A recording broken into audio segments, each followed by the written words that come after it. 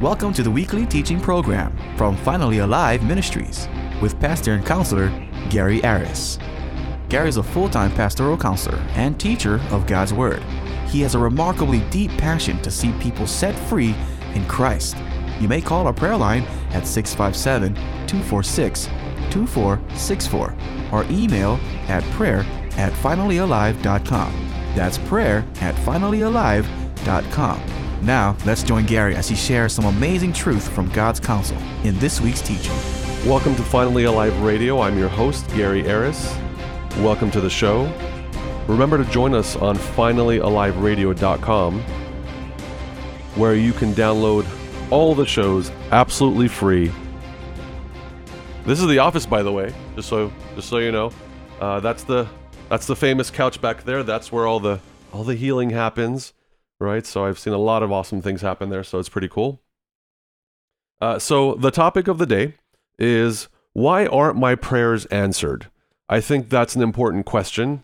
I see that all the time in counseling sessions, and unfortunately most people feel like their prayers aren't answered. It's horrible. So that's what I wanted to answer. I wanted to see if we can actually come up with the answer, and I think we can.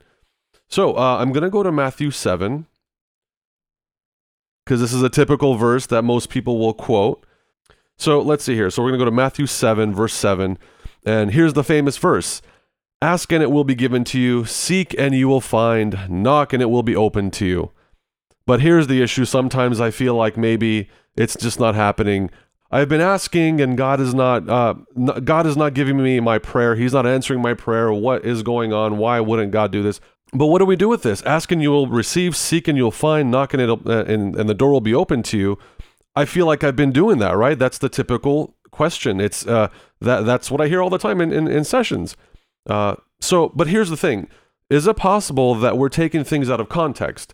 And that's actually most of the time what we as Christians do. We read Bible verses and just read like one line or one verse or half of a verse, and then we just kind of come up with our own doctrine, our own belief, our own teaching.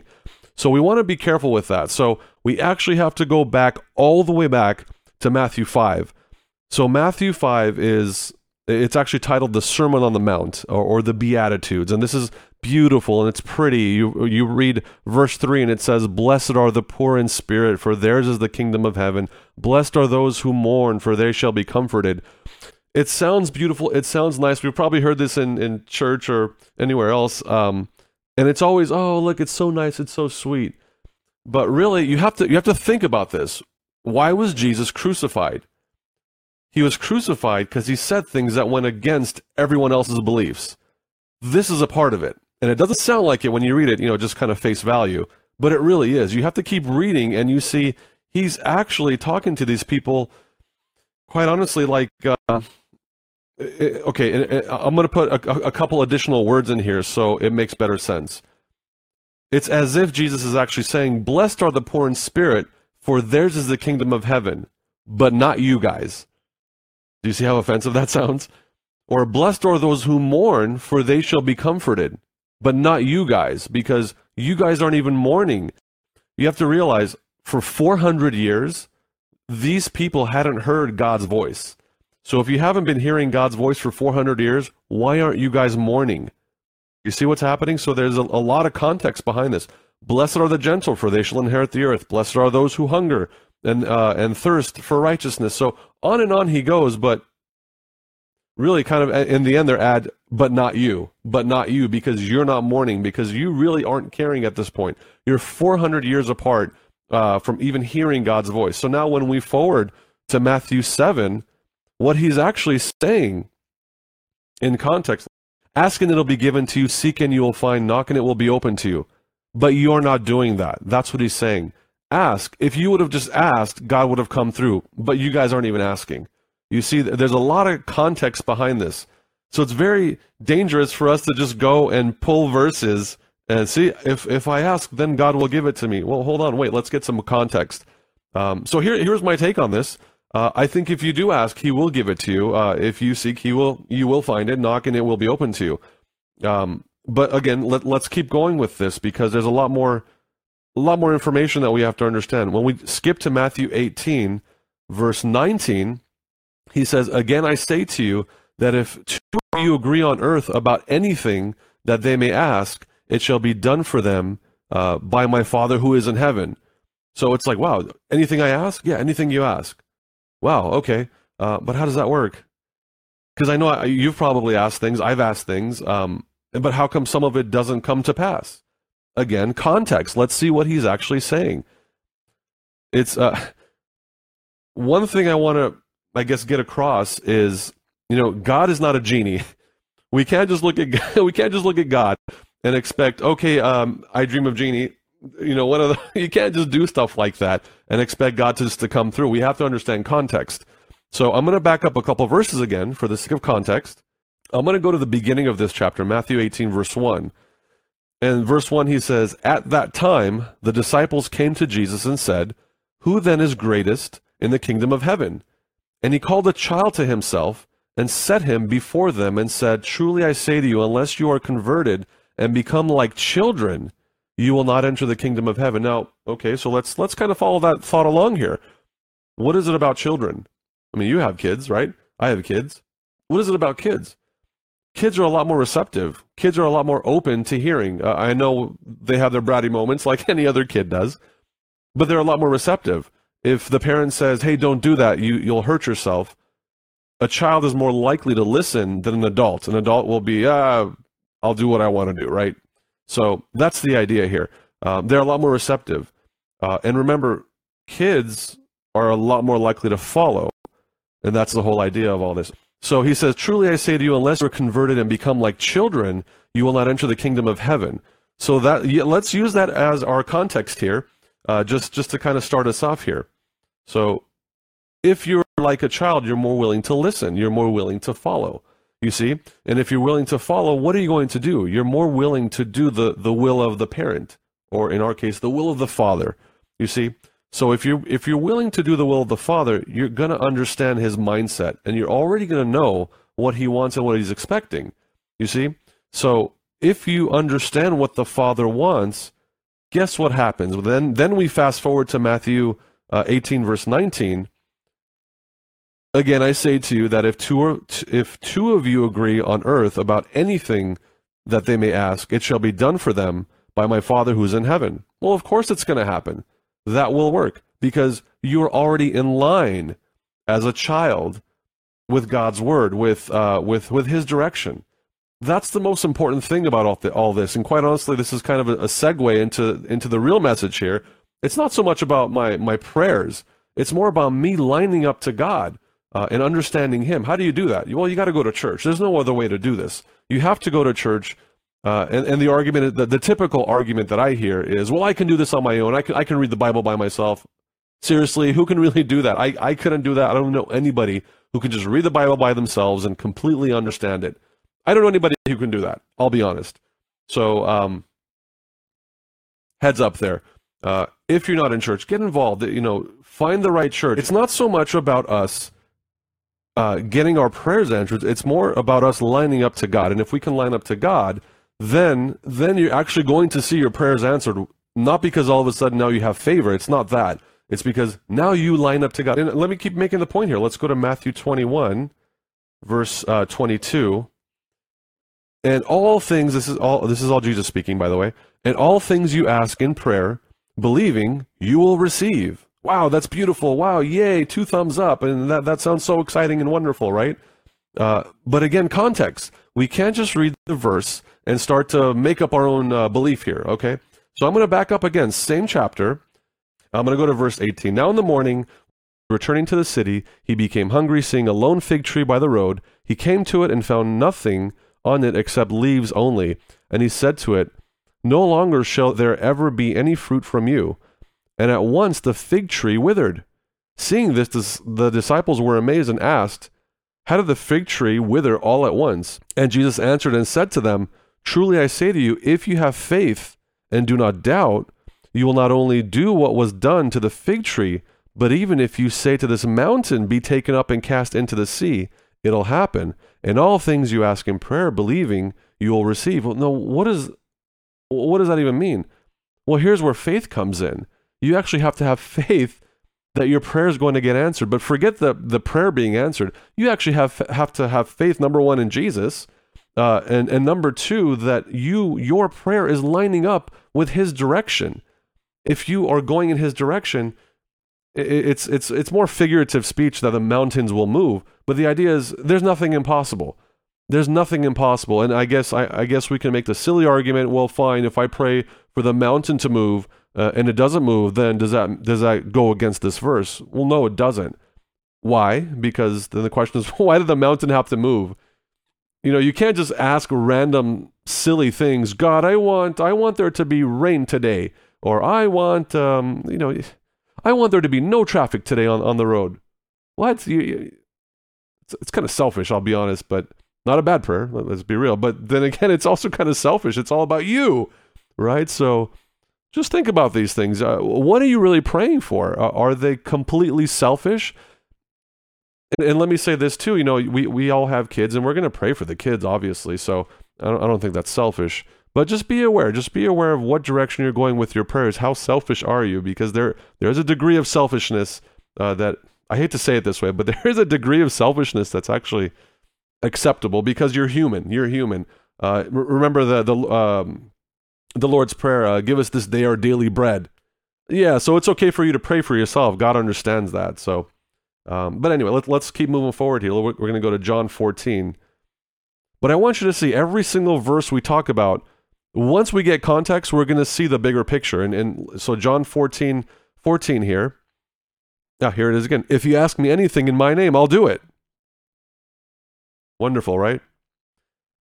I'll back up again. I'll go to the top. See here. And he says, the top of John 14, I'm going to go to verse 1. Don't let your heart be troubled. Believe in God. Believe also in me.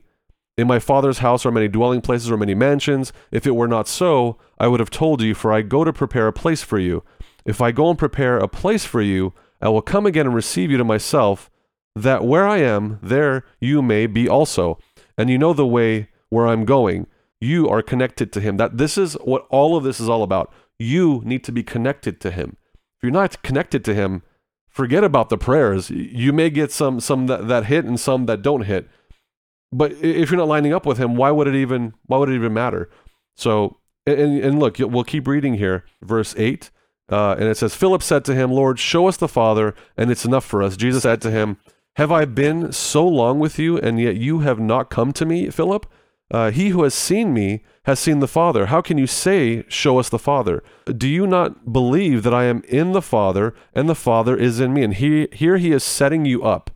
He's setting you up for all of it. So we have Jesus and the Father. He's saying, me, Jesus, I am in the Father. Well, guess what you're supposed to be? You are supposed to be in Jesus. You see, it's all a lineup. We have to be a unity, a oneness, right?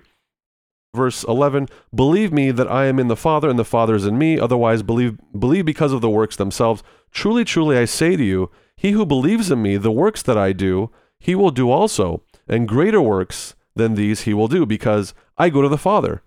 Whatever you ask in my name, that will I do, so that the Father may be glorified in the Son. So notice, if you're asking for something, it has to line up with God. Why? So that, how does it say it?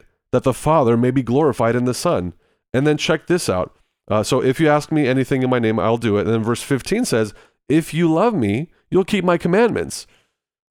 And again, the idea isn't the 10 commandments or the 613 Old Testament commandments. He's talking about a new commandment.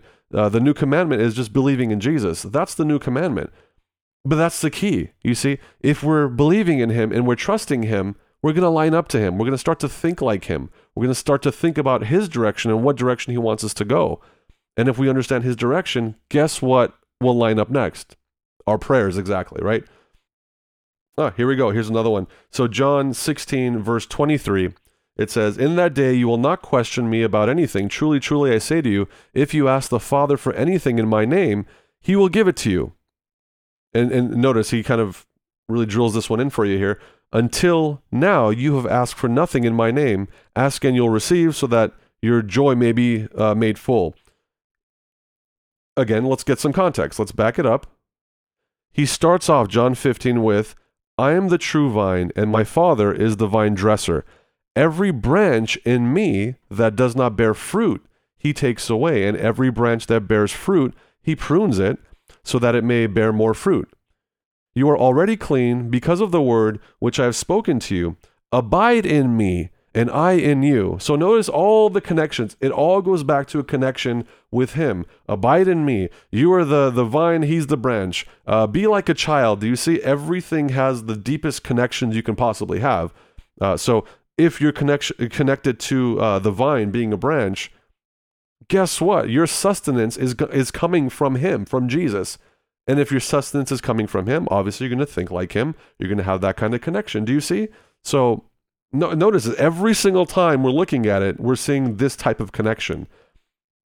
And we'll take a look at 1 John, and I'm going to go to chapter 5. It says, this is the confidence which we have before him, that if we ask anything according to his will, he hears us. And if we know that he hears us in whatever we ask, we know that we have the request which we have asked from him. So here we go. Whatever you ask, you'll get it. And again, let's get some context. Let's see here. I'm going to go to verse 1 of that same chapter. Okay. I'm not doing anything ridiculously amazing. All you have to literally do is read. That's all you have to do. Just read. I guess maybe that's part of the lesson here is don't just read one verse. Read the paragraph. If you read the paragraph, again, and this happened to me the other day. I was walking over here in the office and people are talking, and I went to go get some water, and I literally walked into half of the conversation, and I heard, so then he killed him. I'm like, oh, am I listening to something about murder here? No, it was a figure of speech, and if I was there earlier, I would have understood that he killed him. What didn't mean a literal killing. It was just, I think they were talking about sports, and whoever killed him in the sports. Okay, so I guess that team won, or that team just really did amazing there. Do you see context? Context, then that's what we're talking about. We want context here. So whoever believes that Jesus is the Christ is born of God, and whoever loves the Father loves the child born of him. By this we know that we love the children of God, when we love God and observe his commandments. For this is the love of God, that we keep his commandments, and his commandments are not burdensome. For whatever is born of God overcomes the world. And this is the victory that has overcome the world, our faith. So do you see, again, he makes this connection. If you're born of God, you're like a child of God. And if you're a child of God, you're going to line up right with him. And guess what? And by the way, keep his commandments. How do you do that? By faith. And then you have to fast forward to what we were reading in verse 14. As we fast forward here. In fact, I'll read verse 13 just for the sake of context. These things I have written to you who believe in the name of the Son of God. Do you see connection? So that you may know that you have eternal life. This is the confidence which we have before him, that if we ask anything according to his will, keyword, his will, he hears us. And guess what? You're part of his will. Your kids are part of his will. All right. So you're not asking anything bad. All right. Just make sure that you are in his will. All right. So Luke 22, verse 42. In fact, I have to get some context before I even read 42, just for the sake of understanding. So here's Jesus, Garden of Gethsemane, verse 39, he says, and he came out and proceeded as was his custom to the Mount of Olives. Then the disciples also followed him. When he arrived at the place, he said to them, pray that you may not enter into temptation. And he withdrew from them about a stone's throw, and he knelt down and began to pray, saying, Father, if you are willing, remove this cup from me. He's talking about him being crucified. Jesus himself is asking, all right, if there's any way for me not to get crucified, I'd really appreciate that. That would be awesome. And let's take a second with this one. This is pretty interesting. Well, wait a minute. Isn't Jesus God in the flesh? And why would you be asking a question like that, Jesus? I mean, aren't you copping out? Well, yeah, any human being would. You have to realize Jesus is human enough to feel like you and I. All right, so if he didn't say this, I would be worried, because then, well, wait a minute. Did he really feel these feelings? Obviously he did. He feels just like you and I would. If I know that someone's out to kill me, I'm going to be praying, Lord, whatever we can do here, get me out of this situation. I don't want to die. That's exactly what he's doing. He's just like you and I. All right. So we have to realize that there's that aspect of his humanness. Remember that one verse, the shortest verse in the Bible is what? Jesus wept. I appreciate Jesus and what he's saying, and it's actually recorded here because you see his human side. We just appreciate seeing Jesus' human side here. So if you're willing, remove this cup from me. So awesome. And then it doesn't end there. Then here's Jesus saying, yet not my will, but yours be done. So notice his human side kicks in. All right, God, I don't want to die. So if there's a way out, I'd really appreciate that right now, but not my will, but your will. Do you see? We have to line up to his will. I think that is the hardest thing to do. Let's just be as real as we can get here. That's the hardest thing to do because you're saying I have to put everything in my life aside. You're saying I have to put God first. Easier said than done, I think, because there's a lot going on in life. There's work, there's life, there's kids, there's, the list goes on, right? So we have to be aware of this. We have to be very aware of this. So let's not pretend this is going to be easy. It's not going to be an easy fight. I think as Christians, we have a harder fight because of this. We actually have to let go of our will. But here's the conundrum is it's the idea that John says, he must increase and I must decrease. You see, that's what this is all about is him increasing in our life and us decreasing. The less that we have wants in this life, well, the less it hurts and the easier it is to walk. Again, but that doesn't mean it's easy, okay? Let's not downplay this and think, pretend like this is going to be easy. So finally, here's the last verse. So John 17, we all know the Lord's Prayer, Our Father who art in heaven, that one. That's not really the Lord's Prayer. This is the Lord's Prayer.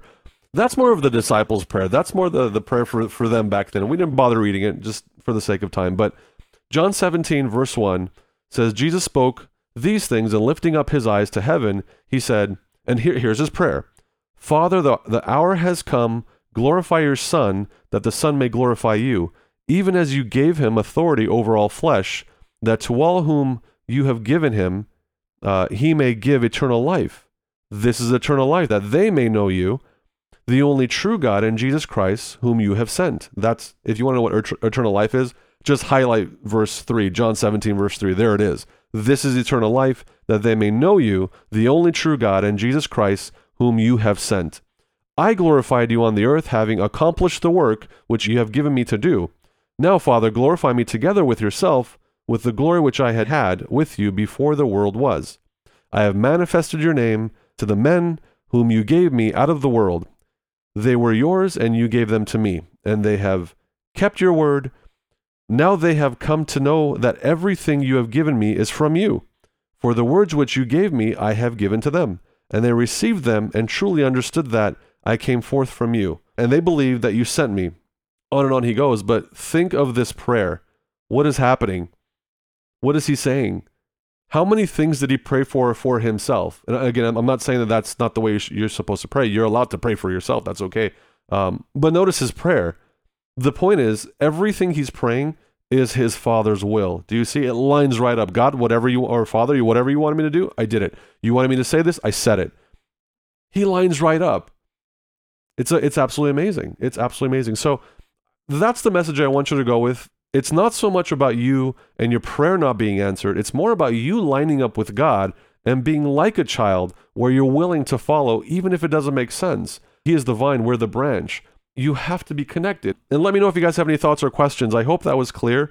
I think it's a pretty simple message, but I don't know if that's being preached. I see books, 7 steps to getting your prayer answered. It's just silliness. It's really, let's just line up with God. Let's do our best to do what he asks of us. Number 1, have faith in Jesus. And then everything else starts to line up. You'll start to line up. You'll have less needs and wants from the world, and you'll be lining up with his word. And if you line up with his word, guess what your prayers are going to be? They're going to line up to his direction. Thank you again for joining us on this week's program with Pastor and Counselor Gary Harris of Finally Alive Ministries. We pray that if God has touched your heart with any part of today's teaching, you would respond and move into the healing that God has for you. Visit us at finallyalive.com. There, you can download this episode for free, email your concerns, questions, or share a story of how God is using this teaching to help you grow in Christ and his freedom. If you'd like to call our prayer line, you may do so at 657-246-2464. That's 657-246-2464. or email at prayer@finallyalive.com. We will meet you again next week at this same time when we look at God's Word with pastor and counselor Gary Harris and learn how to finally be alive in Christ.